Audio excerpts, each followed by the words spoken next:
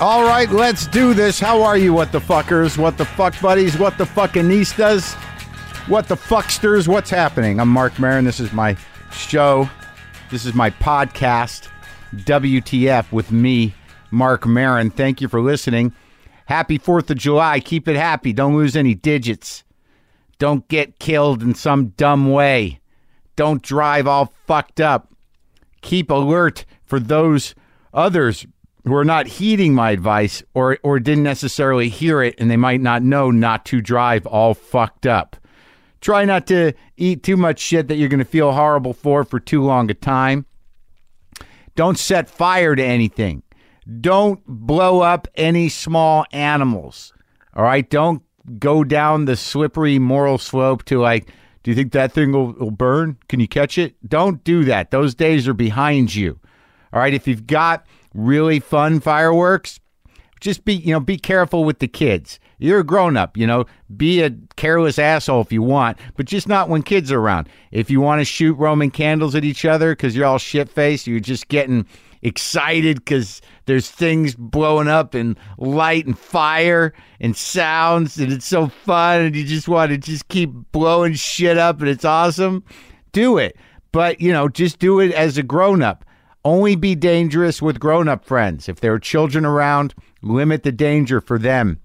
But like if you're just on your own and you don't have kids, knock yourself out. But again, don't die in some stupid way. Years ago, I didn't realize that you could shoot Roman candles at each other. It's not on the label. It's not recommended. I don't even think they're fucking legal in this country, to be honest with you. But that doesn't stop anything from happening here. Right? Me and Nick Schwartzen at Zach Galifianakis' party about over a decade ago down in Venice just started fucking shooting Roman candles at each other, setting shit on fire, in a controlled way. I'm getting excited just thinking about it. I haven't been to a party where there was massive amounts of fireworks.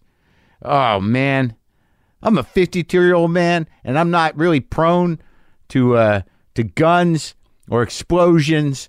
But, man, if you show up with a bag of shit that lights up and blows up and spins fire and sparks, I am fucking there with the lighter. Happy 4th of July. Think about your freedoms today, right? Meditate on that. Think about what they really are. Think about your life. Really ponder the lie you're living out of necessity so you don't walk through the streets terrified and sad. Oh, that got away from me. So look, today Jeff Goldblum is on the show. It's a real thrill to talk to him because I really, he's one of those guys, no matter how many movies he's been in, or whether you really know all his movies, you know him. He's just one of those people that's been familiar. He's been there for all of us somehow for years. You see him and you're like, there's Jeff Goldblum acting like Jeff Goldblum. And I wanted him to be Jeff Goldblum like immediately, and he delivered. He showed up in my house. He walked in. He's like, oh, okay, this is it, huh? This is, the house. Where's the garage? You'll hear it. He Jeff Goldblums the shit out of this episode. So consistent, so beautiful. Great guy, great actor, and a creative person. I enjoyed seeing him and having him around. I wanted to be around him more. I would have been fine if he moved in, but he's got a baby. His baby turns 1 year old today on Independence Day, and his movie, Independence Day Resurgence, is now in theaters. It's out. But today's the day. And his kid is 1 year old today. The Goldblum kid. Happy birthday to him. And we'll talk to Jeff in a little while. My tour dates. I keep doing this because I think it's important that I do it because I'm not really... I'm not doing the Facebook thing, really. I'm doing Twitter, but the Facebook thing, there's something suspect about the whole business. Spokane, this weekend, this Thursday, Friday, and Saturday, 7, 8, and 9. Wise Guys in Salt Lake City, 14, 15, and 16 of July. The Comedy Attic in Bloomington, the 28th, 29th, and 30th of July. And then we take a little leap to August 18th and 19th and 20th at Stand Up Live in Phoenix. I'll be in Albuquerque September 3rd for one night at the Albuquerque Journal Theater doing a benefit. I'll be at the Comedy Club in Rochester September 9th and 10th, and those are the dates that are up right now. There will be more. I'm doing club dates to get my shit straight, to work it out, and to engage with the people. So I told you guys about that kitten. Well, the kitten is being fed and sort of loved over at Sarah's house, and we're going to make the move over here, but we couldn't do it. I couldn't take the kitten right in because I got 2 indoor cats. I needed to prepare to integrate a kitten that it turns out is not feral but very lovable. And I'm going to now tell you the new kitten's name.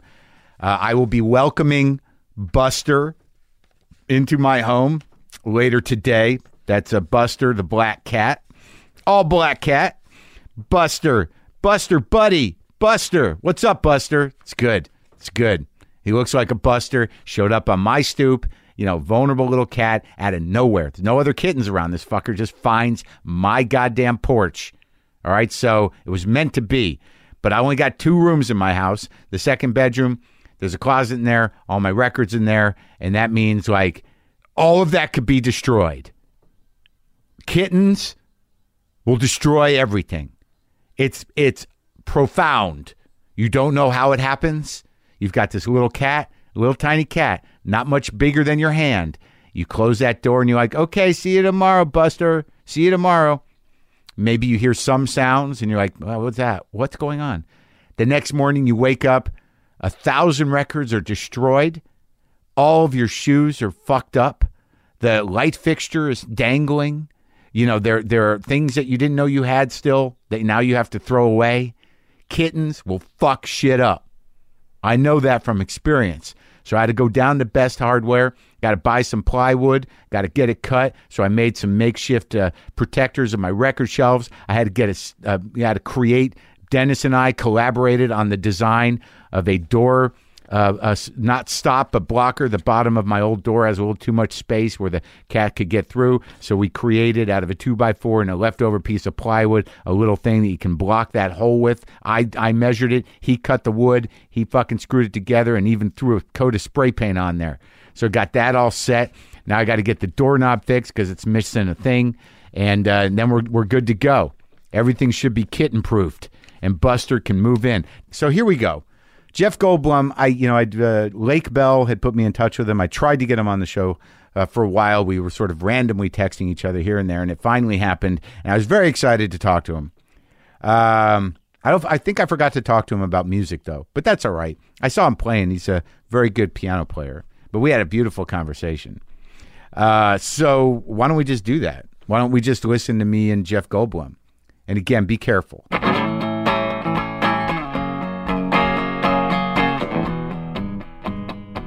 You look great. Do you think so? Yeah, Thank you. So do you. It's one of these. You're one of those guys where I'm like, wow, he still looks great. How is that's great that he looks so good. Thank you, my friend. Is that? Did I say that wrong? Was that bad? No. That's only flattering. No, and that still part. I know what you're talking about. No, that's just stating the facts. I've just been. I could look a lot worse. Yeah, given the chronology. That's correct. But you look at you. You look like a 70s movie star. You look like, young Elliot Gould from, Elliot Gould. Yeah. Oh, my God. Did you ever work with Elliot Gould? No, and yes. I mean, I appeared, our paths crossed, but we weren't in the same scenes together. Oh, an Altman movie? In a couple of Altman movies. My first Altman movie, which was my... second movie ever after Death Wish was California Split. Right. Did you ever see that? Yeah, that's kind of what you look. He had kind of did he have a mustache? A longer thing. I think he had a longer thing. And he did. And what did you do in that? What did you have? Oh, I had 2 scenes where I'm George Siegel's boss, a kind of a wunderkind editor of this magazine. Yeah. Called California Scene, SEEN. Right. And he's, screwing off and gambling, and I have a scene where I'm kind of... You were like king of the little scenes for a while there. Yeah, I was never king of anything, but I was in a couple little scenes here. So we were in that movie together, and then he appeared as himself in Nashville. Right. And I had a little scene or two in that. You were the guy in the bike. right? On the it was tricycle, on the big tricycle, tricycle man on the big tricycle with the big goggles on. Exactly, doing sleight of hand here and there. Did you know how to do that? I did not, and Robert Altman in this script. It had no magic for this character, but he called me up and said, I was living in New York then, in the West Village. He said, hey, do you know any sleight of hand? I said, no. He said, well, get together with a coach. We'll find you a coach or in New York and learn some. Bring a bag full of them down to Nashville when you come down, and maybe we'll put them in some scenes. And I did. When I got there, I showed him my tricks. I worked with this guy, Co Norton, and he said, okay, good. I'm not sure where we'll put him, but bring him to the set every time you work, and we'll figure it out. And I put him in a bunch of scenes. A couple of them made it in. And then I discarded all of them, but I kept practicing, and I can still do my rope tricks. Yeah. A series of, here's the knot, there's not the knot. And undoes itself? And that undoes itself. Yeah. Well, which I've snuck in a couple of other movies. Oh, really? Yes, I have. Isn't it interesting because somehow or another he in the context of that huge movie, hours long, dozens of characters. Yeah. Your character, in my memory, reappears quite a bit. I do. Yep. That you're just sort of this presence that sort of moves through different points in the movie. Yeah. But he was sitting up at night. And you were very specific. You were on this giant tricycle. You were, a clown almost in a way. Interesting. Okay. With the big goggles. No, not in a bad way. That there was a comedic presence to it. Yeah. And he just wakes up one night and goes, "That guy needs to be doing tricks." It was a decision. Well, you're right. His interesting creative. I mean, I love the creative. Yeah. Inspiration anyway. And he was an exemplar of a guy who was mysteriously talented and imaginative and unique and self-trustful, and went with his own ideas. Well, what was it like being on one of those sets? Because you did a couple of his movies. Was it was everybody? Did you know where the movie stopped and where real life sort of began, or was everybody hanging out with each other and hanging out? Exactly. Yeah. That's what he recently Wes Anderson, who I think is a fan of his. They like to, and Robert Altman liked to make the shooting an art piece in itself. And he called his production company Sand Castle films or something like that, because he had the metaphor of what we're doing is really like we're making sand castles, right? And you do the moat this time, and you do the bridge this time, and you do the tower this time, and just for the fun of it. And of course the water will come in and take it all away, but we had a reason to get together, just to be together, so and make something together just for the fun of it. That was a looseness then, in a way. There sure was a looseness, but there was an intended communality and spirit. And he would, for instance, show the dailies every night and invite everybody. Really? And it was a great, because he said, that's the movie. Once we pretty it up and cut it up, that's something else. But this is our work. We all did it equally. Let's all look at our work. Really? And yes, it was delightful. It was like almost a party. It was a real party. He was a kind of party guy, but very creative. And in Nashville, we all lived in the same complex. So it was a real summer, hoop-de-doo. And Wes does that too, because Wes, stylistically, I would say, is almost the polar opposite. Very meticulous. Yeah, it's like every frame is like a jewelry box. That's right. It's been said. That's right. You ever read that? Someone said that, right? Yeah, well, Michael Chabon. Oh, is he the one who said it? The jewelry box? Well, he makes he equates him with, who's that guy now who does those boxes? Oh, yeah. An artist? Art boxes. Yeah, I'm forgetting now. But Wes, how controlled is that set? Well, it's controlled. So we were taught. So what got us into this was that they both have the same spirit, but some of their other elements are very different. Yes, Altman was like, a painter that just kind of made it up as he went along, and the painting process produced the painting. And what does it feel like? What do I feel like doing now? And and then it just kind of very organically kind of reveals itself. Wes has drawings, and he's written everything, and he's drawn out and described the costumes, and he knows exactly what. And it's all that. I could tell you, for instance, on Grand Budapest Hotel, I had a couple of big speeches, and I'm nothing if not conscientious, and I'd practiced them. And in one, I knew he was meticulous. I'd done that Life Aquatic. Yeah. And I thought, I like a little the phrasing of this one sentence. I'm going to change this. I think it was an and to a but or something like that. Yeah. And I practiced it, and I did, and I thought, oh, here's the way. And then I got to the set, and we did it. I didn't tell him. Yeah. We did it. He said, yeah, very good. Okay, let's do it again. Say, Jeff, did you, I think you changed one thing.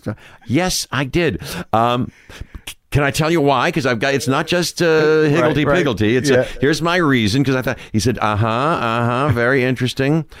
Okay, I think do it my way. Do it my way, if you will. Okay, I got you. I will.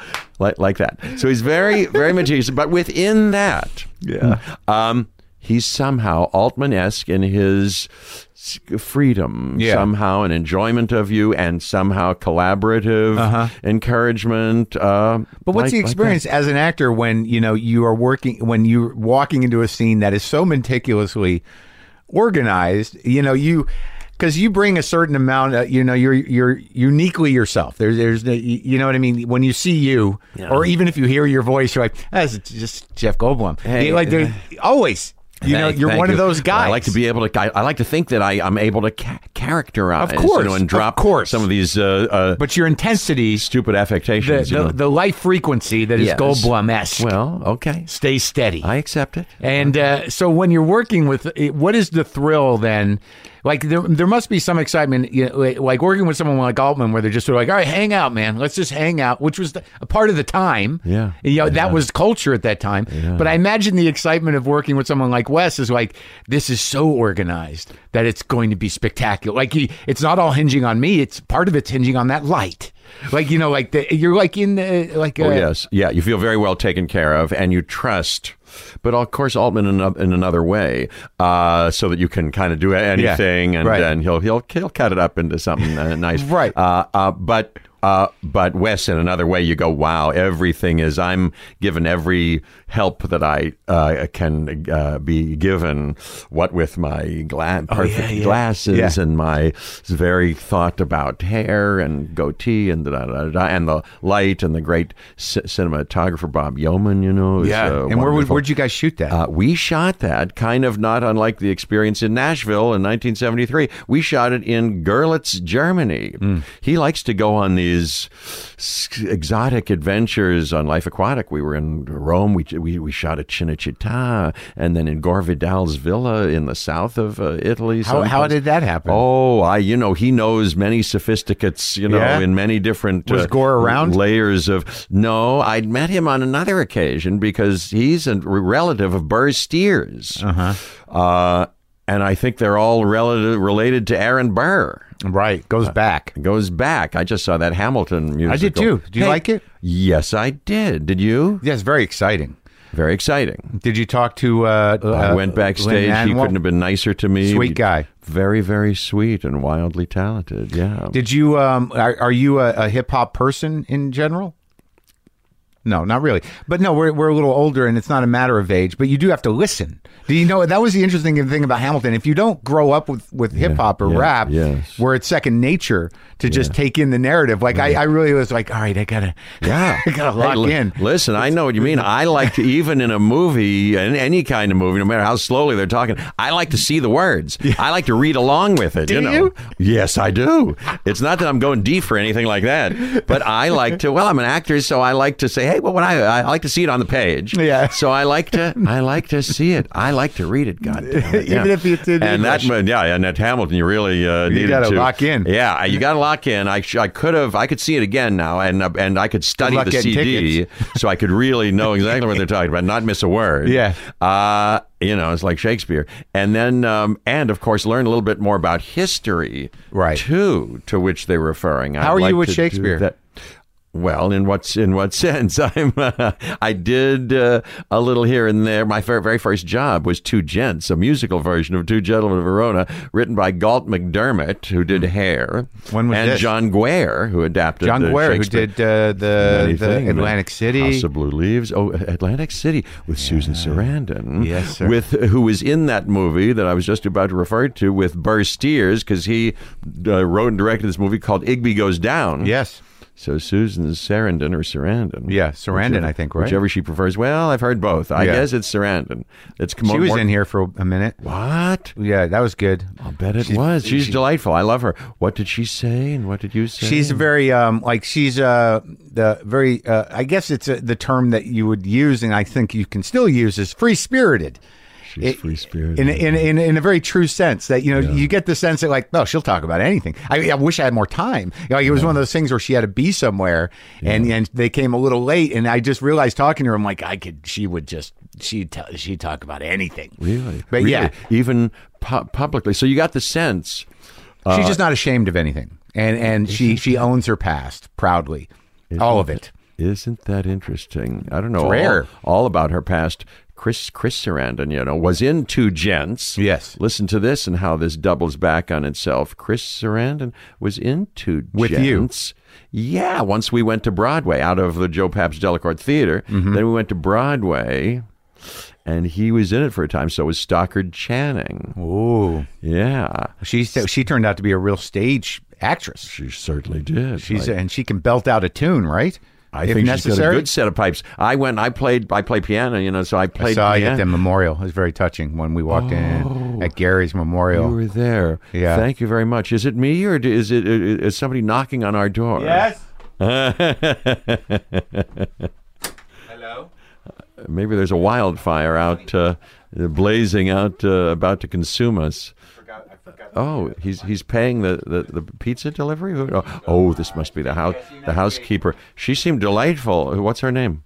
Lupe seems delightful. I've never talked about her on the microphones. Really? Yes, she's very delightful, and she's delightful. She's very wonderful, and she comes once a week, and I'm not even that much of a pig, but it's a pleasure. For years, I never thought, I remember when I was married, and this might be part of the reason I'm not, that the wife at that time would say, maybe we should have someone come in and clean. I'm like, we're not those people. We're not people who need cleaning people. Right. This is a small house. Right. And I didn't do that. She was also the woman who said, we should get central air. I'm like, that sounds like a hassle. It's a small house. It's not hot for that many months. Ooh. In retrospect, had I done both of those things, which I eventually did, perhaps I would still be married. Really? If I'd stopped yelling. There's other issues, Jim. Oh, boy. I want to hear everything. Oh, you do? Yes, I do. So wait, Two Gents. Two Gents. So wait, where did you grow up? Shakespeare in Pittsburgh, Pennsylvania. Who else is from there? Michael Keaton, my friend Jerry Stahl. Jerry Stahl. Mm-hmm. Who's Jerry Stahl? The writer of Permanent Midnight. Oh, Permanent Midnight. Yeah. Ben Stiller. Yes, he played Jerry Stahl in Permanent Midnight. I'll be darned. He grew up in Pittsburgh. I've met a few people from Pittsburgh. I don't have a sense of it as what it might have been like when it was a working class, perhaps city on the decline. It's a little, it's gotten a little influx of money. It seems a little better now. I guess so. I wonder why. I was just talking last night to somebody. I should go there. They should give you a street or something. Oh, I don't think so. Goldblum Lane. Yeah, really. It's over there by the old mill. Yeah, by the old steel processing place. Mill, yeah. It was, when I grew up, it was smoky and evocative. Yeah. Well, how'd you end up there? What was the family doing? How'd they land there? Oh, my dad's dad named Pavartsik from Russia. Pavartsik? Yep. See, I'm is why. I'm not Goldblum. I'm Pavartsik. That's your last name? Pavartsik. Well, it was never my last name, but that's the family name. That was my dad's name. I knew that I knew that I would get, I got along with you before you got here. Yeah, me too, you. It's because we're Russian Jews. Is that it? I think so. You're all Russians because my mom's Russian, dad Polish. was Austrian. Oh, that's my mom's dad from his roots are in Austria. So we're probably brothers. We're cousins. Exactly right. The same genetics. Did you ever get that genetic thing done? I'm getting it done. Yes. You did. You got it done? Well, yes, very elaborately because we just had a child. I just had my first child. We wanted to get pregnant, and we got pregnant with my now beautiful wife Emily.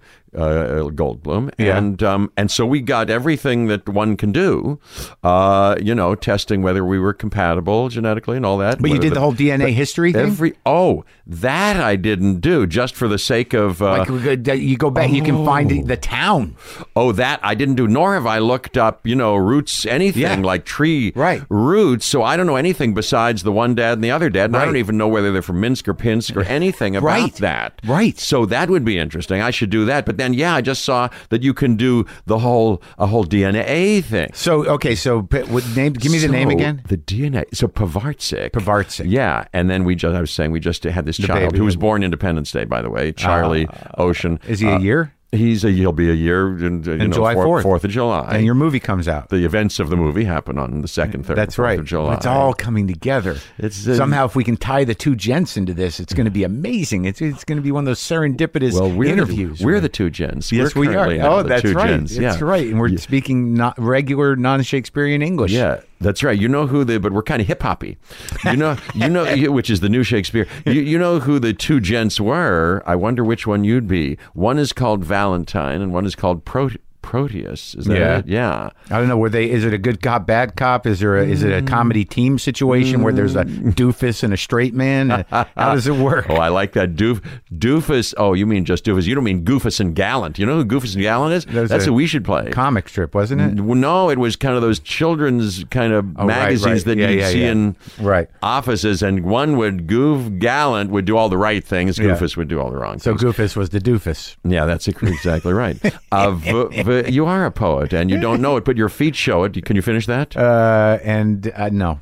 They're Longfellows. Oh, okay. Now, you're, of course, wearing sandals. It's hot. It's hot, Jeff. No, you don't have to be ashamed of anything, just like Susan Sarandon. These aren't Birkenstocks, and I've committed to them. Oh, yeah, they're very, very beautiful. Thank you. There's nothing wrong with a lot of people think that an adult You're getting a lot out of me. The cleaning lady and the sandals. This interview is moving more in your direction than mine. No. You're getting it out of me. I like all the secrets. I'll tell you everything. I'm an open-faced sandwich, An open-faced Reuben. Yeah, I'd love a Reuben sandwich. I haven't had that in a million years. You're scared of it? Beef. Well, it's not exactly on my bullseye regime. Yeah. Well, do you ever treat yourself? You seem to be fairly healthy to the point where it looks like you spend a little time doing it. Yeah, a little time. I do it. I'm conscientious. I kind of put in my time, but I sure and I cheat here and there. I would, if I thought that Reuben sitting in front of us, if there was one, was the best one. It shouldn't be missed. I'd have a bite or two of it. But can you imagine hot? I remember when I think my mom and I went out for a date in Pittsburgh. Yeah, they had a deli. At some place. I'd said, "What's a Reuben sandwich?" Yeah. I remember when I first discovered. She said, "Oh, it's a thing. It's oven. It's got sauerkraut. It's hot. I think melted cheese. I melted Swiss cheese. Try it. Really? Yeah." And then it came. Oh my God! That's great. I love food. I loved it then, and I love it now. I had a similar experience with a Reuben, where it was like, "This is amazing." Really? With the other deli item that that sort of changed my life with my grandmother would take me was diner rice pudding. The creamy you're talking kind. my language. Oh man. Oh Jesus. That might be if I was going to be executed, that might be on the with a little bit of cinnamon and some of the top that gets a little tough. Oh my God! Right, that's delicious. You can't get it. It's hard to find. Like really? The Mexicans have a version of that very specific rice pudding. I've made it at home. It's not baked. It's done on the stovetop. Where it thickens with the sugar and the actual rice. Oh, yeah. But in the diner, you'd go in and you could look in the window in the trays, and you'd see at the bottom like they got it. It'd be like rice pudding, tapioca pudding, and maybe some bread pudding. I love tapioca pudding. I love bread pudding. How about at Musso and Frank's? They have diplomat pudding, which is, I think, only there, which is bread pudding with some extra raspberry sauce on it. You're the diplomat then. Yeah. If you have, You're important. You're important. I think if I had a show business title, couldn't I be the diplomat? Sure. Yes. That's not taken, is it? No, you're very diplomatic. I'm not the chairman of the board. No, I'm not the king. You could be the diplomat. I might be the diplomat. They should do it in your intro when you play music. Please welcome the diplomat, Jeff Goldblum. Yeah. So you're in Pittsburgh eating Reubens with your mother in an unknown deli. Yes. And your father's father was from Russia and had a beautiful name, which was Pavarczyk. And your grandfather did what? Was he in dry goods? Oh, schmatas? He came over here. My dad was sort of... Well, let's not get into that. But Joseph, just a little. Give me a sense of what we're not getting into. He was not so. I think in that generation of American Jews, they wanted to assimilate. Right, pass. And, yeah. How do you pass? Get rid of that name. Yeah. Well, he had Goldblum. Luckily, he didn't. I'm glad he didn't, bastardize it anymore. But I think his dad, who had a little candy store and sold some luggage, didn't really want to learn to drive and that kind of stuff. So he had a store with bags and bags and some candy. I never saw it. I met Tut. Tut, we called him. Tut Killer. Yeah. Joe Goldblum, but he was there. We didn't go over and visit them much. He and Bubby, Lillian. Because your dad didn't want to. Well, didn't want to. And then he had a younger brother, Chucky, who died, who he loved, who looked like me, was my height, and was a basketball star in Westminster College, and where there's many clippings one could see. In Pennsylvania? I don't know where it was. And would have been in the NBA. Really? They said, yep. And then he volunteered for World War II, and his plane went down and never found. Chucky, and that's why we named our boy Charlie. Your son. His name, son. after Chucky, believe great. it or not. Yeah. But so his family, he would always be his mom, we'd go over to their house. Your grandparents. My grandparents. He didn't like the smell so much. And right. My parents were sort of the same. You'd go back and you'd have this window into their past, but it was like, and that was really the birth of what we know as American Jews, of that thing. That's why we know what kishka is. That's why we know what kasha is. Yeah. That's why we know, that these deli things that allowed arguments. There's great scenes in Annie Hall, which you were in for an amazing second. Thank you. The families, going back to Coney Island, that narrative has been sort of really kind of explored. His father, Woody Allen's father, as a kid in that movie, is played by Mordecai Lawner, who studied with Sandy Meisner, taught that method, and wound up in Pittsburgh at Carnegie Mellon University. And I took a 6-week summer course between 9th and 10th and 10th, 11th grades, and that was the first exposure I had to something like the Sandy Meisner improvisational method. With that actor, Mordecai. Yes, with Mordecai Lawner, who was teaching. Yes. And she's poor. She can steal from us. Yes, that's right. Wow, what are you talking about? Yeah. That's right. That's the wonderful Mordecai Lawner. But we were, let's backtrack, get out of this cul-de-sac. So we'd go back, and they had pictures of Chucky Goldblum. And they said, he was never found, but he's going to come back. Oh, they believed that. And my dad was always like kind of mad and well, maybe that was another reason why he didn't like to go over there. Was that, this sort of like the grief mixed with the expectation. There was plenty of subterranean. Judging him against the dead one. Yes, unexcavated. Lots of things I'm sure that were hidden in the Jewish David Lynchian way, just under the surface. And then when I started to play, looked like his brother, started to play basketball myself. I was kind of athletic. Yeah. And then went into acting. He wanted to be, they said he said he wanted to either be to get himself out of this condition and to rise up and to be an American. He was going to either be a doctor, your father, as one did, or an actor. He got into his head, stuck his head in the back of... Those are the options. Yes. Stuck his head in the back of a class of Carnegie Tech, which was then called Carnegie Mellon University, and said, he then reported to us, that it was out of my league, he said, whatever that meant. Right. But so, fast forward, and me being titillated by it, very inspired. Did he go into show business? He did not, no. What did he do? He was a doctor. Your dad was a doctor? He was a doctor. So he took a little... Look at the class. That's so funny because the doctor, one is strongly condoned by the Jewish elders. Yes. The other is like, what are you doing? Yes, except if you make it, as Philip Roth says, in Portnoy's Complaint, I think it's even better than a doctor if you're on the Johnny Carson. Sure. Hey, look, he was on the Johnny, that's him. That was the only way they knew you were popular. Yeah, something like that. It's very funny now with so many different TV outlets, like to the point where like I've got 4 seasons of a TV show and I still got a father who's like, I don't get it. I don't know where to watch it. Right. Do I get it? Can you imagine? Yeah, really? Your dad does that? Where is he? In New Jersey? No, he's in New Mexico. No one's in New Jersey anymore. What's he doing in New Mexico? No, that's where we shot Independence Day, in Albuquerque. Yeah, I grew up in Albuquerque. You did? Yeah.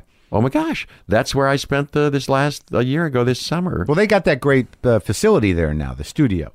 That's where we were. Yeah. In those big sound stages. Yeah. We had 5 or 6 of those enormous sound stages. Yeah. But no kidding, you grew up there. Didn't Gary Shandling grow? He was in Phoenix, Arizona. But Southwestern Jews. Southwestern Jews. You got brothers and sisters? Yes. Well, there were 4 of us originally. Not unlike my dad, my brother, whom I adored, 4 years older than me, Rick, died when he was 23. Oh. Unfortunately, in 1970. He was a kind of a truth seeker and an adventurer and a Hemingway-esque, wannabe writer. But that was a 60s thing. Yes, that's right. You get the idea. And he was traveling around. He was in North Africa, like Casablanca, Agadir, Morocco. Yeah. And doing the beatnik thing. Yes, kind of hippie, early hippie, beatnik, kind of bumming around on a beach kind of thing. Got a quick something or other and died very quickly. Of a disease. Shockingly, yep. A virus, a bacteria. Something like that. No kidding. Yeah, kidney failure finally. Yeah. It's horrible. Horrible. And you were like 20?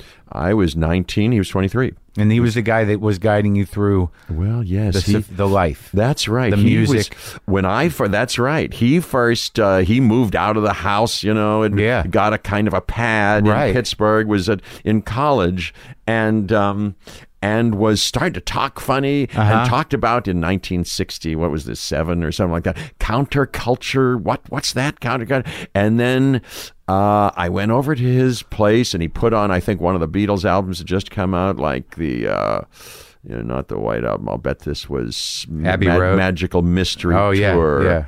And put that on, and we just smoked hash. Yeah.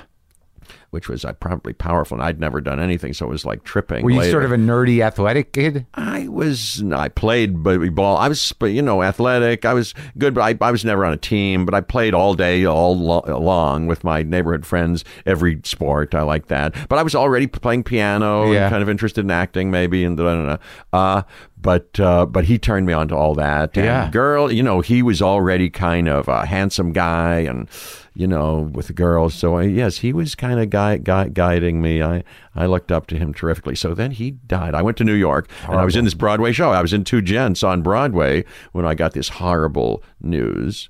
And then there's my other brother, Lee, who was around until a couple of years ago, died finally at 60. Yeah, he was 5 years older than me. He kind of was back in Pittsburgh, very close to my mom, and we could talk about him, but a very sweet guy. And then there's my sister, who's still around, 2 years younger, Pam. Yeah. A wonderful girl, a painter, very wonderful artist who paints with her husband, Jeffrey Kaiserschott, another painter, and they both teach at this point. I'm dating a painter. Painters are interesting people. Really? Mm-hmm. You are? I think so, too. You're. How long have you been going with this A couple girl? Years almost. What's her name? Sarah Kane. Sarah Kane. Yeah, she's preparing for a show in New York in September. Really? Yeah, at Lalong, Gallery Lalong. And what kind of stuff does she paint? Abstract, big. Really? Like things that are just like, where does that come from? Like very impressive. Beautiful. Yeah. She doesn't live here? Yeah, she does. Oh, she does? She lives down the street. Oh, really? Kinda, yeah. Isn't that wonderful? Yeah, sometimes. Yeah, and sometimes not. But you've only been going together for 2 years. Yes. What could be going wrong so far? I'm crazy. I'm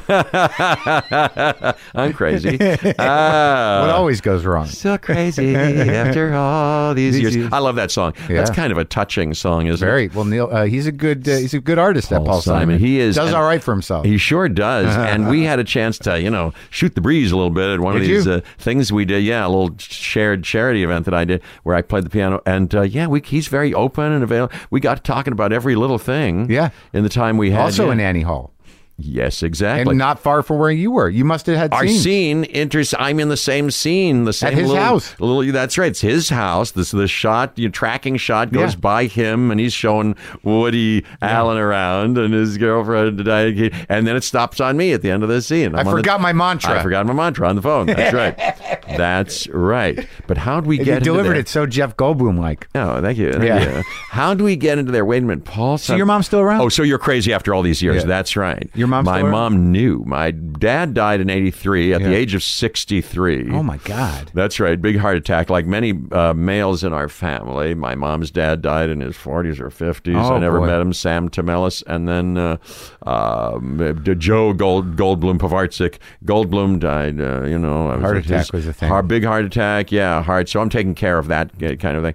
I remember. How's the cholesterol? I do everything I can, and I think it's good. You got the genetic thing, though? Like a little high?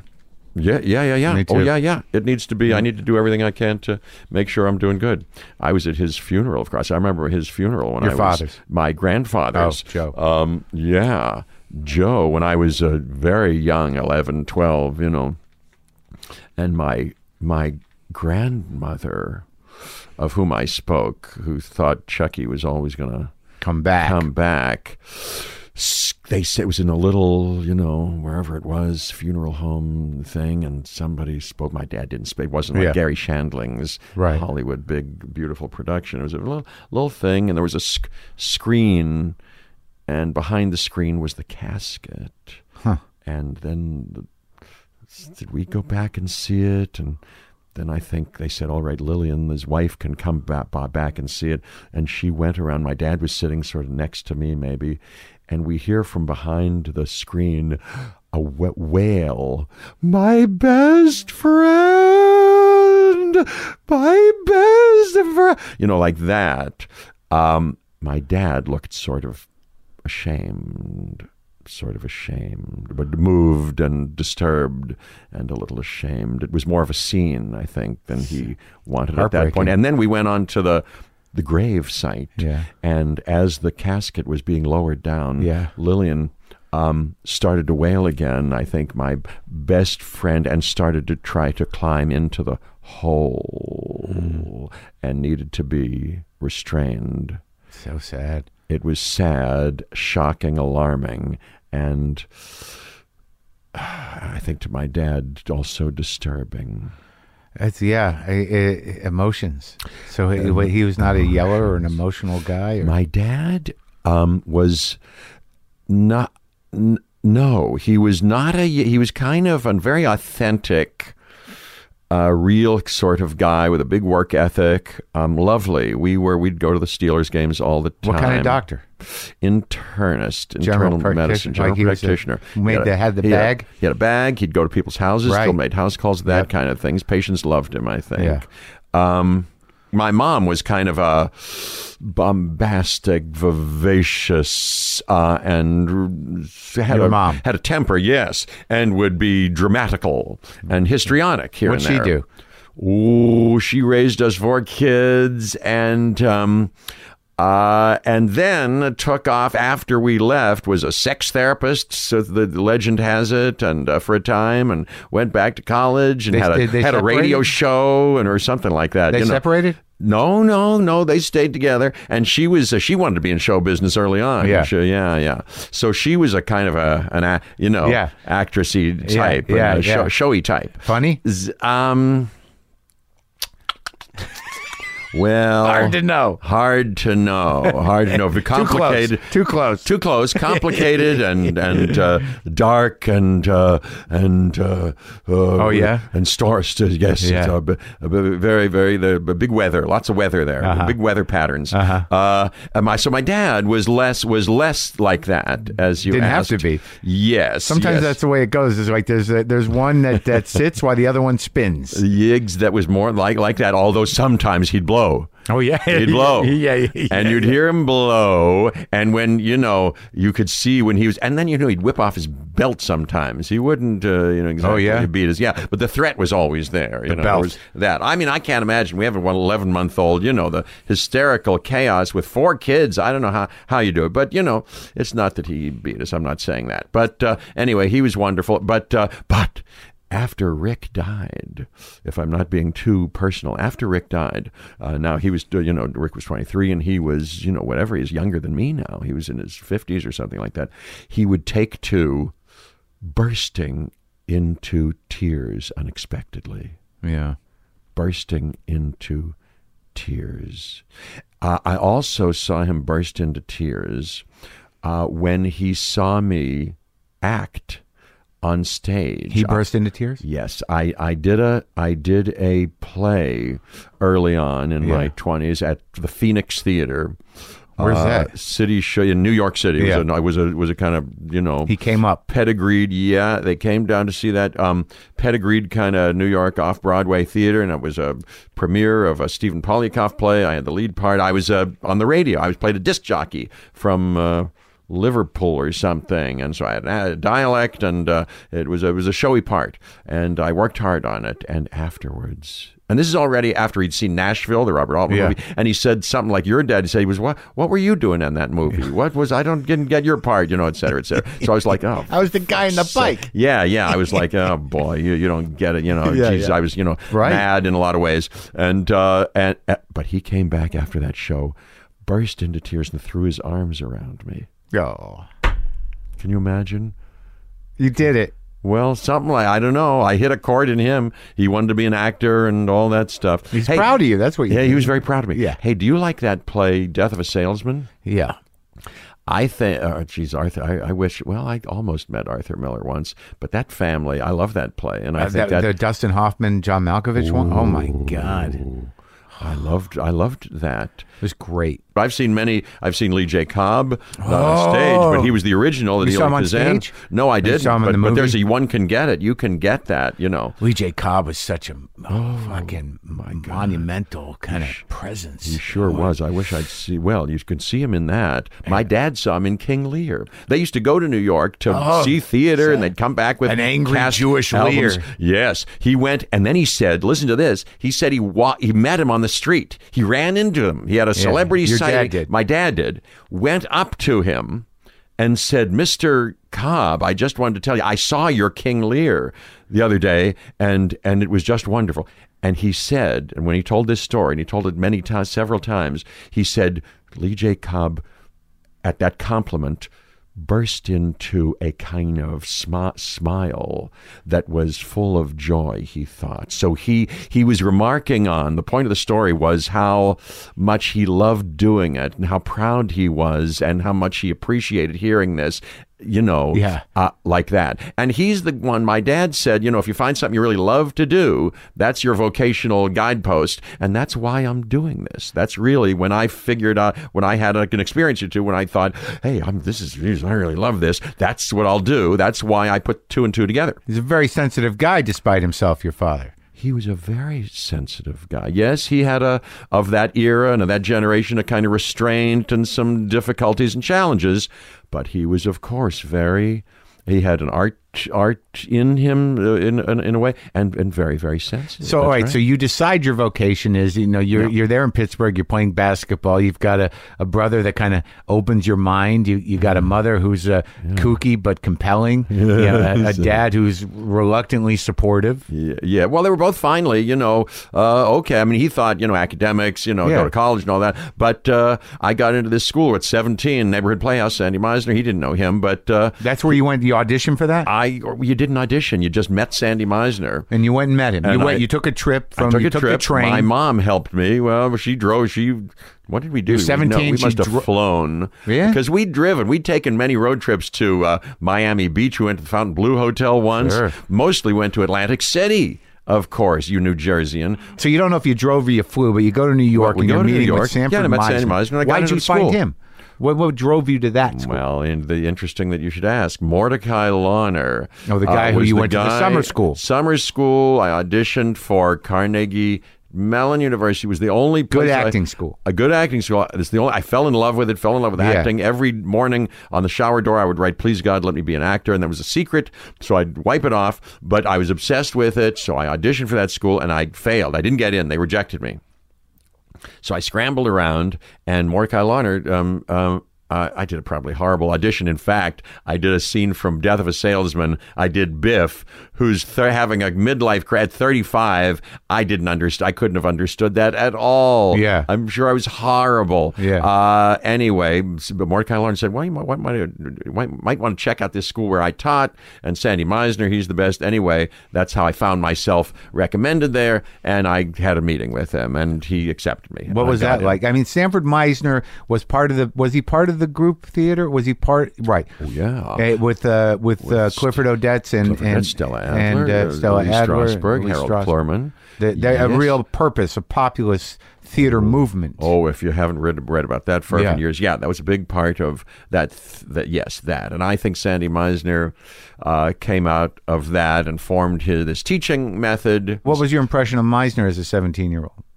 Oh, he was an impressive, wonderful figure of serious substance and imbued you with, how worthwhile and serious and beautiful this life endeavor could be.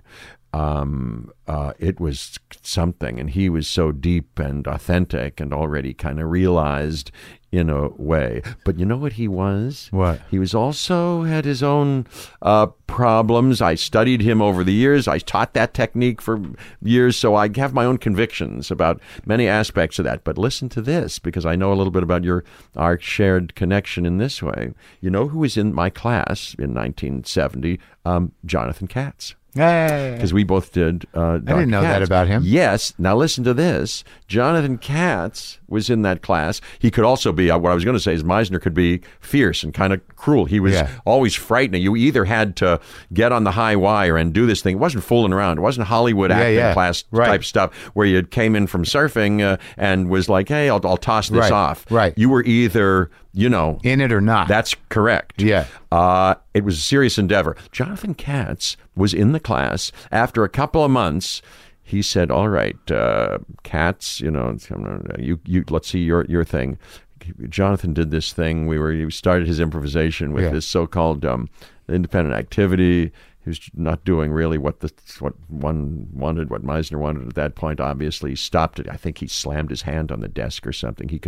He was quick triggered. Yeah.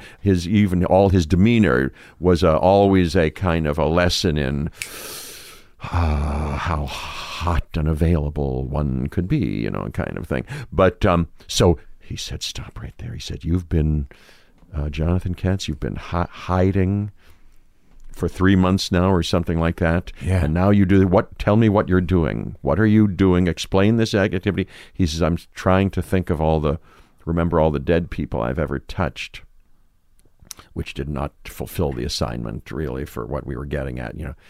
Meisner started to steam like Brando in One-Eyed Jacks or something. And he said, you listen to me.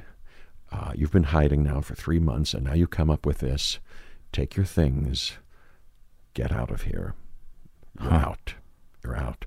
At that point, you could feel your blood chill, everyone sitting there, as Jonathan pathetically gathered up his things and walked to the door and got out. And that was the last we saw of him. And you can bet we all we redoubled our efforts to, do whatever we were doing. Well, what was it? It was cruel, and it was, I believe, it was a little misguided. I mean, it worked on us, if that's what he intended. And Jonathan Katz, because I ran into him later, and then I did the show. He said, I quit after that. I never did anything for 2 decades or something. And then I'm doing that. Mr. Meisner missed that he was an interesting and resourceful, and he had something to offer that might have needed a little nurturing. I do believe currently. Well, but I don't think Meisner saw that as his job, and it infuriated him, because I think that, that standard that was set by Meisner and Strasberg for acting classes, where you defer to this guru, this emotional wizard,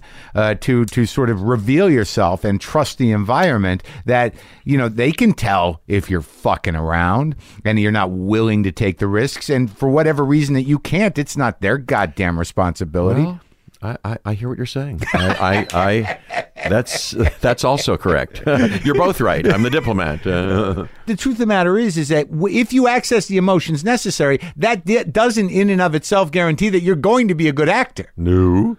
And there's some other combination of things, but in order to get to that place to do the work, if you've got what it takes, is sort of necessary within this structure. Yeah. And you believe in this structure. Yep. Well, what is this? What is the Meisner? What is the method? Well, I've talked to some people about it, and I joke about it, that you know when I knew people that were just taking classes and not necessarily in the school, that I think it was when Meisner had already passed, it became available for sort of weekend warriors and whatnot to just take a class, but not be immersed in the method. That the Meisner method was the repetition thing. It's sometimes misunderstood as only that. Well, it gets hacked like that. That's my experience of it. Is that's like right. Green.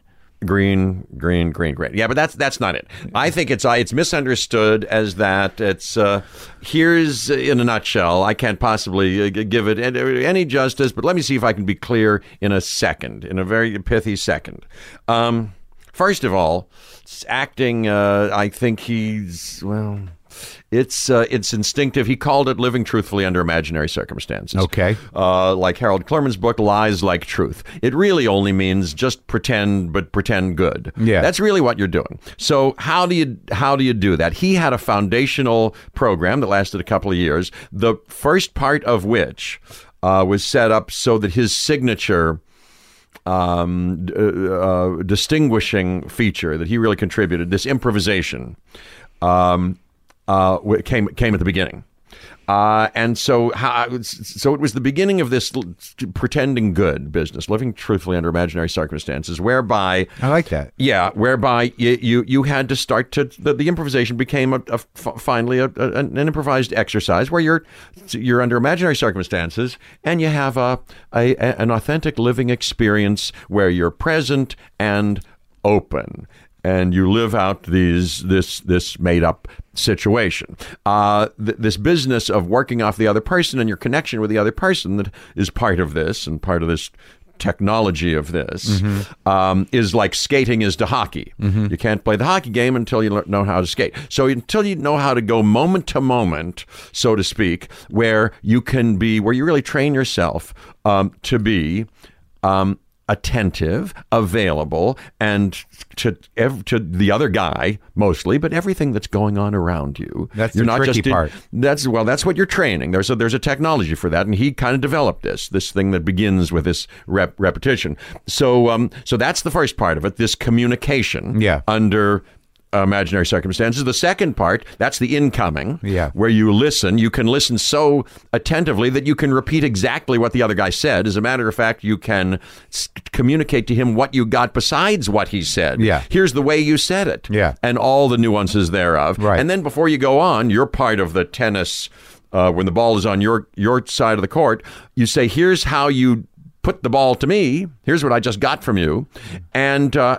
And here's how I send it back, because this is how I feel about, I'm going to now communicate to you in word or deed how I feel about what you've just said or how you've just said it. Right. In which demands that you open yourself up. So it causes you to be at once present and train yourself to be present and open and connect to your unique channel of communicativeness. Yeah. So that's pretty good. That's a pretty good start. You're listening and you're answering. And that starts to solve the problem of when you got a script. Hey, let's pretend that I've never heard this before. And I'm going to take it in and I'm going to let your pinch produce an ouch in me that now generates what I have to do back to you. That's kind of how life goes. And so it sort of simulates that under the imaginary circumstances. So it's very good in our world. It teaches you how to improvise, which is very useful in all kind of jobs that you may get. But it also gives you technology that supplies the underpinnings of Wes Anderson script or Shakespeare or Chekhov or David Mamet, where you got to say the words, but have an alive experience and play the game of acting, which is this is like real life. I'm going to listen to you and be available to you, and even if nothing different happens, and give it back to you, pinching and ouching, and then play the whole game and make a pretend a scene out of it. Well, you get the idea? I do, and it makes sense to me, and I appreciate all of that, and I've always felt that those things were important, to be emotionally present and open and listening and engaged with the other person. Now, I'm no trained actor, but I've done some acting lately, and I've gotten better at it. And the trick is that you can do all those things, but eventually you have to be comfortable. Yes. So, like, being present, is good, but to appreciate the space that you're in, and then because like the thing that always drops off for me when you tell me that is like, all right, you're pretending, but okay, so you're in a house and it's 1920, and how much do you take in? How do you register? What technology do you use? Outside of being present for the pinching and ouching, to place yourself in an environment, or say when you're on a film to return back after a 3-day a scene on an airplane to the emotions that are necessary to play the rest of the scene before you get on the airplane. Like what are the tools that you use for being in the actual environment that you're pretending to be in, other than the emotional connection and the pinching and ouching, and also returning back to the emotional state necessary to pick up where you left off in film or television work? Well, you're talking about many different things. First of all, the second year, so-called, of the Meisner technique, that first, the improvisation and some improvisatory ways of handling early scene work is part of the first year. The second work is basically, in my view, kind of what Stella Adler was doing, which is understand the material. Now, let's understand the play and do the show, and make it interesting and make it good. Which involves, fully realizing the situation. This is the desert. Where if this is 1920, really she would talk about, understanding the music that you might be listening to then, really all of that, doing whatever you have to do. Suggestions, right. If you're in another time. But I guess only you know whether you really did that or not. And sometimes it doesn't matter if you're pretending well enough. Yeah, there's no formula to it. There's no formula to it. And the other piece of the other thing you referred to, this requires what some people call emotional preparation, where if you're where you're going to pick up from a scene where you just found out some horrible news or some wonderful news, and you just got to start right there. Yeah, you have to possibly generate in yourself. Take the second, pick it up there. Yeah. I've it's a very individual thing. Yeah, and after experimenting for several decades with that, one can overemphasize preparation and trying to generate things. The more I do it, I'm still conscientious and prepare in many ways, but you can, the given circumstances, like Stanislavski said, are kind of all you need, at least for me at this point. I don't like to go astray too much and bring music in with me and read a book and go astray and try to and spend all morning trying to get myself in a condition. I'm more self-trustful at this point. Right. And that can be overemphasized, as that improvisation can be overemphasized, whereby some first-year Meisner students can go, that's it, this feels so good, this is all I want to do. And they'll never figure out how to learn lines and make them sound like improvisation, or do the show good and understand the author's intent. Right. A lot of it, let's be honest, is either you got it or you don't. Well, there's that too, and it, and it means, you might you either have a flair for it or not. And part of that flair is, do you have an appetite? Do you really want to do it? Right. Are you crazy about doing it? And that's part of it. So it seems to me, in looking at the bulk of work, which is a lot, you've done a lot of work, but you certainly paid your fucking dues. In terms of, like, you're in New York, you're doing Meisner, you get the play, you get the Nashville movie, you obviously got an agent, but you're doing whatever you can to get on camera. Yeah. I did. Well, it kind of happened luckily. I mean, I got the first thing and the second thing, and one thing led to another. But Death Wish was small.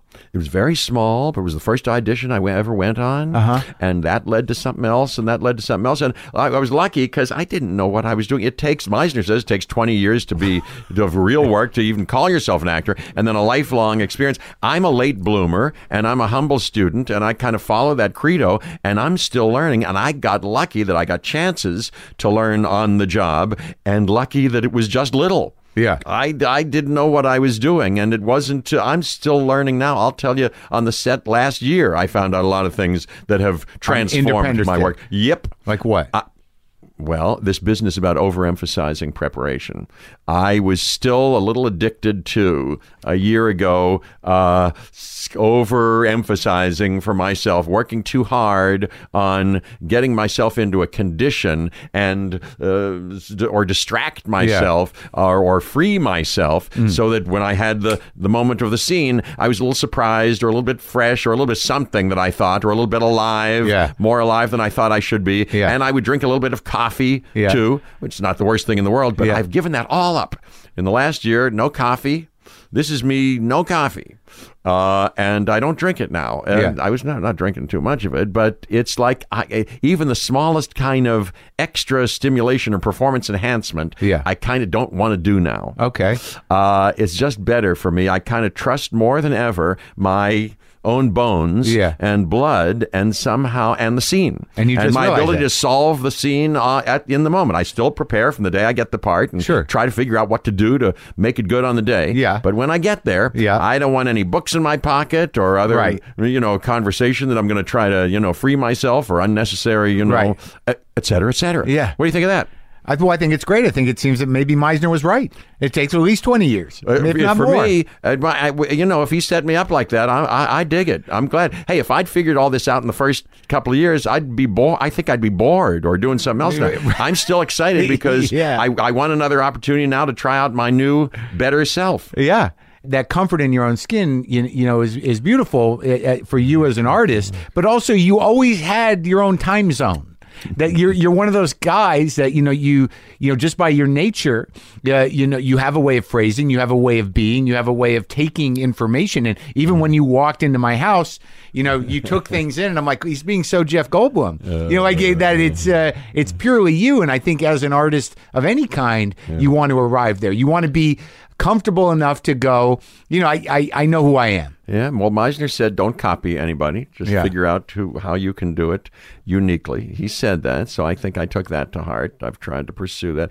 And I just I think I was lucky somehow. And again, I got a toehold in something that was nourishing and kind of followed it. That's the other thing you hear a lot about, choices, making choices. It seems like that Meisner was not too hung up on that. Well, that's right. I think his, like I say, distinguishing contribution was that first year that sort of opens you up. It was a very good method of really, and then you do what you're going to do. Him. And then his second year, it's less distinctive, I think. It's more like what everybody else is trying to do, make it good. Still Adler, make good choices and figure out how to do it, make it interesting. And so, he would kind of like, hey, you figure it out, do it and do it a lot and you'll figure out how to make it good. I like the other part. If you try to get through, a play, really your whole adult career without doing that second part, it's like, as somebody said, trying to cross the Atlantic Ocean with a mix master strapped to your patoot, But I think that second part is also, it's on the actor to integrate how they're going to bolster their personal craft. That, like a system is only going to be a system to a certain degree, whereas like what you're basically saying to me is as you move through it and do as much work as you have, you're going to, figure out your own means to get to these things. And also, like for me, the idea of making a choice, once you get the emotions in place, and even in the small amount of acting I've done, that you want to keep the emotions in place, but you might want to do a different line read. You might want to take a different action. You might want to surprise yourself in that moment to get the comedy out of it or the emotions out of it. And those are conscious things. Yeah. Yes. And so, but I imagine that everyone, like The Fly was the big movie. You're carrying the movie. You're the lead. You're the guy. You're the Fly. And you're working with Cronenberg, and it's insane.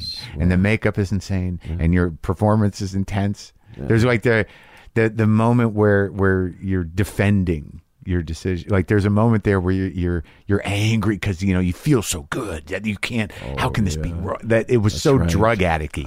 She says, "What's the matter with you?" I say, "You're jealous. That's what you are. You're jealous.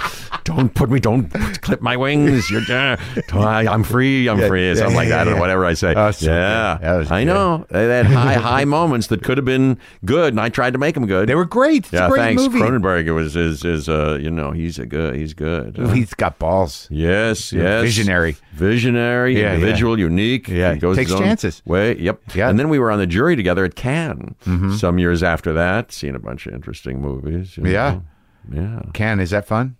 Yeah, that was fun. That was fun. Seeing I took the assignment seriously. We saw 22 movies in a couple of weeks and talking with interesting people. In Jurassic Park, you were great. 'Cause I was very excited about what you did with that character for some reason. Yeah, because I was very aware of the leather jacket. I don't know whose choices those were, but I liked it.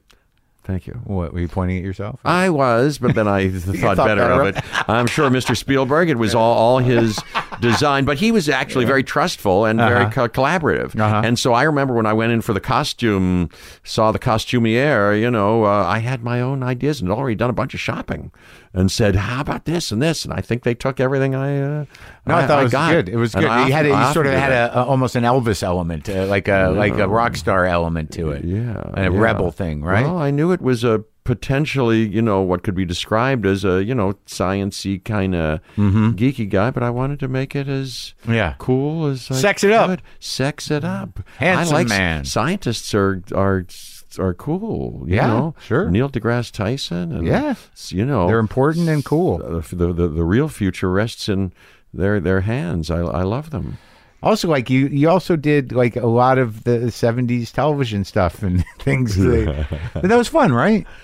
Yeah, it was. When did you move out here? I moved out, and so I graduated high school in the 70s. I went to New York, did that, and then started to do plays. And in 74, I was in New York, and then in 74 came out here after Nashville. Some agent saw me, said, "Oh, we'll come out here. We'll show you around." And then I never left. So it was good times then.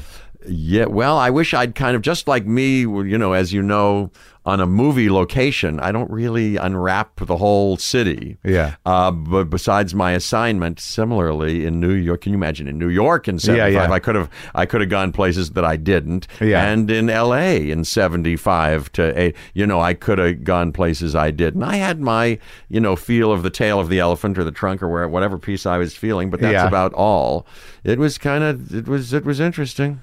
But I become sort of fascinated with, I talked to Begley of all people, who was phenomenal. I enjoyed talking to him, but I'm sort of fascinated with this town at that time. Like he was around longer. That's when we met. He and I've been, in the mid 70s, where he was plenty, different. No, absolutely, he was drinking up a storm. Yeah. Sure, no, he definitely talks about it, but like there was something about, because when I see you in Altman movies and I see like a Columbo on your credit sheet, that I feel like Blue Knight, I'm fascinated at the time when the business was smaller, the community was smaller, people were out and around. There wasn't this fear of paparazzi everywhere, that you could go out for dinner and you'd see Nicholson, you go to Dan Tana's, you go to the rock club, that there was a real sort of a community to it that I romanticized, but it was real, right?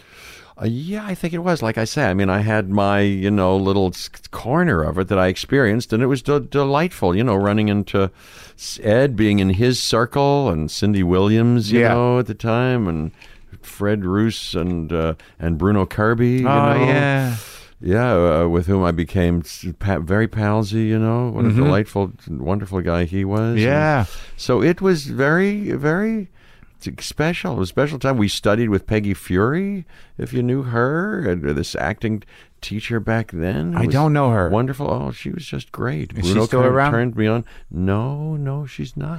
So now that you've been married, 3 times? Yes, I have. One first kid. This is the first kid right now? Yeah, that's right. 11 months old. You're 10 years older than me or so. 63, yeah. You're 52. Yeah. Yeah, I'm 63. October 22nd. I'm September 27th. Ooh. Libra. You're a Libra. Yeah. But, you brought it up. There's no credence in astrology. No, I know that. Okay. Everyone within the sound of our voice, do they know that too? Well, we can tell them. But I'm trying to figure out, I'm looking for all the similarities. Judd Hirsch played my father as well on my TV show. Yeah. On what show? On Marin, on IFC. Really? He's delightful. I just saw him last night. Yeah. He's a model of youthfulness and longevity. Yeah. Yes, I would say so. Yeah. Yeah. And, he's very interesting because he can work with all degrees of Jewishness. Like what you can turn it up to 11 or be hardly Jewish exactly at all. Yeah. We had to turn down the Jew a little. That was actually a note. That's the name of my book. Yeah. The turn down the Jew a little. How Jewish were you brought up? Well, like, the Coen brothers, The Serious Man, 1967. I love that movie. It's barely, we went to this, we were the only Jews in this, in West Homestead, where my dad was the doctor to these steel workers' kids, really, right, families, and that's who I went to school with. But there was one little Orthodox town, so they sent us there, not really having any interest in it, and we went to Hebrew school and misbehaved there. Kind of was our chance to misbehave. Sure, and that's then what I had a bar mitzvah, so to make speak, teachers cry. That's what you do at Hebrew school. Try to make teachers cry. You made your Hebrew teachers? 2 of them, yeah. Really? Horrible. Why? What did you do that made them cry? Just a smart ass. I know. It's one of the places I felt freer. Yeah. And I felt kind of humorous, too. Sure. This old Jewish business made me feel a little bit funny. And but then I had this bar mitzvah that was a little performance-y, and that was kind of fun. But then we never did anything after that. Right. And then I developed this sort of yogic kind of interest in the miraculous and all that. Really? Do you have that still? Well, it's a vestige of it. But it's balanced now with a kind of interest in science. If I'm going to expose Charlie to anything, it'll be to Cosmos with Neil deGrasse Tyson. And, with the real configuration of the universe. Yes, I love poetry, and I love the creative life, which is the unseen and the imaginative and the spirits around us, of course, and all that. But read Carl Sagan's last book, The Demon-Haunted World, that not only says it's foolish to believe in fun, untrue things, but dangerous. So I have been reading Sam Harris and Daniel Dennett and Christopher Hitchens and a lot of people like that. Because you were too much of a romantic? I'm not. I love my romance. But I'm full of some half-cocked ideas. Oh, and you wanted clarity. Yes, sir. I believe so.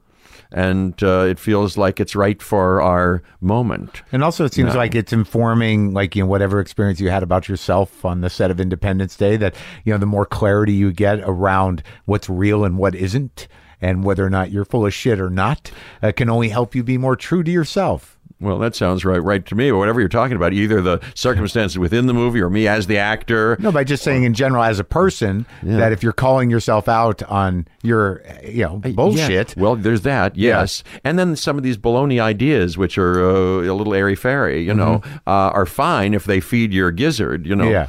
But not fine for making, global decisions necessarily. Exactly. We don't want to elect our officials if they're involved in any way. Based on their yogic practice? Exactly. Or astrology. or, Conspiracy theories. Conspiracy theories. God damn them, the ignoramuses, who find themselves in these positions. Yes, who hear from this source and that source. Can you imagine? You can pick whatever source you want. There's thousands of them now. Outrageous, learn the facts, my dear fellow. And you got to search for those sometimes. Yes, it takes a little effort. Put a little effort into it. Find the facts. Find the facts. Find the facts. So you know not what as sexy as the bullshit sometimes. Sexier. Finally, if you put in the effort, it's much sexier. Neil deGrasse Tyson will tell you, if you're the real configuration of the universe and the stardust from which we're made, commonly is plenty poetical. Well, okay. Well, let's talk about real things. Do you save the world again? Oh yeah, it's a spoiler alert. Sure, it's we snatch victory from the jaws of imminent defeat. So it's touch and go. But it comes down to the last buzzer. But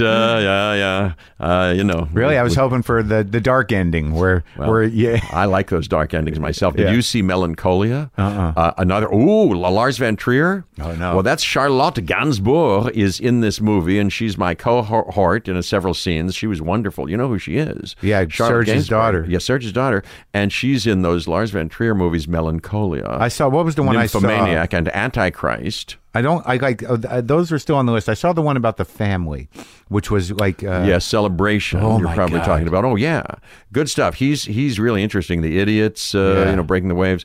Breaking the Waves. Yeah, he's really good. But those 3 movies, and she's wonderful in them. I gotta watch them. I've made a point to I gotta watch these, but I haven't done it yet. Oh, yeah. Well, Melancholia is an end of the world movie, but the world ends. I hope I'm not spoiling anything. And it's Kirsten Dunst's character who kind of accepts it, who's really smart. smart and finally prescient about our place in the whole universe. And she says, we're just evil. We're just kind of an evil planet. Nobody's going to miss us, in fact. And then the world ends, something like that. Well, look, it was great talking to you. I guess we got to wrap it up. You're just a wonderful individual. It was fun. I was very excited. I knew we'd get along. How big is your head? I'd say extra large? 7 3/4. Oh, yeah? This hat was made for me. I just have a couple of hats, but I like this. Why? You want to try this on? No, I'm not a hat guy, but I have a hat that a guy sent me. Oh. That one's there, but that one fits me. Oh. But I don't think you could wear the hat that was sent me. I shouldn't take anything more into my home. I'm a deaccumulator, and so I'm trying very to do careful. That. Yeah. But I sort of deaccumulate into this space. I see. Well, this is a beautiful artifact. This is an installation. Yeah, this isn't a hoarder's. Right. Well, I got to keep it dusted. Like that was the weird thing is that I realized that like everything's here, but like I wasn't really dusting, so it started to have a sad museum vibe. Like a roadside museum where they don't dust and there's cobwebs. And I don't want people walking in going like it's a little grimy. I don't know. Yeah. No. Well, you got to get your lady Lupe to do all her dusting in here. Hey, I just read that article about Louis C.K. in New York Magazine. Did you read that? No. I thought that was a very inspirational and interesting article. Oh, yeah? Right now in New York Magazine. Brand new. Yeah, and I know you did that number one. But I haven't heard it. The first interview was years ago. Then I just did one that's still up there where we only talked about the creation of Horace and Pete. The other one I'd have to send it to you, the 2-parter. I'd love to. I'm so interested in it. Well, do I have your contact? I think I do. Bell. I'll give you everything. Okay. Lake Bell. She's the one that made me come after you. I'm only remembering now. I didn't remember that. Of course. Yeah. I love her. She was like, got to talk to Jeff. And then I texted you, and we kind of went back and forth. Now it's all coming back to me. Mm-hmm. Yes. Yeah. My Uncle Ben, he went to Alaska. My brother Ben went to Alaska. That's the death of a salesman. Yeah. Yes. He went to Alaska. I should have followed him up there. Why didn't I follow him up there?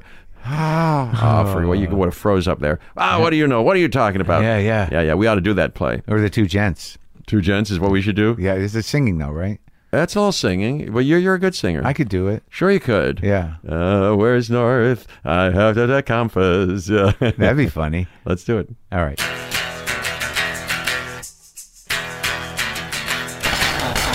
Oh, that was fun, man. He's exactly how you want him to be and exactly who he is. And happy birthday to his kid today. And, obviously you can see Independence Day Resurgence. It's now in theaters.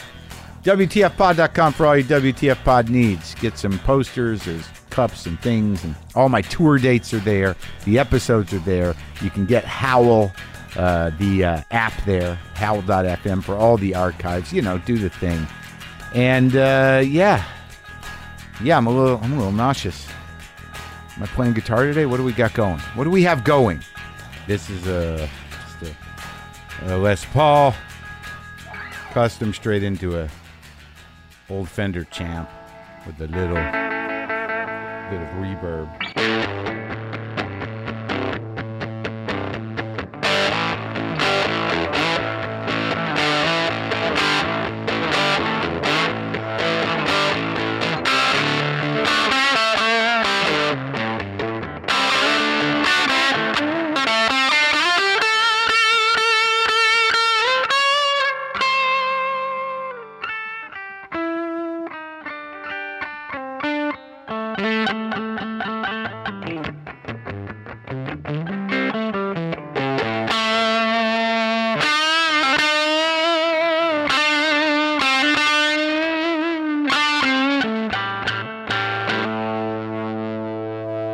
Boomer lives!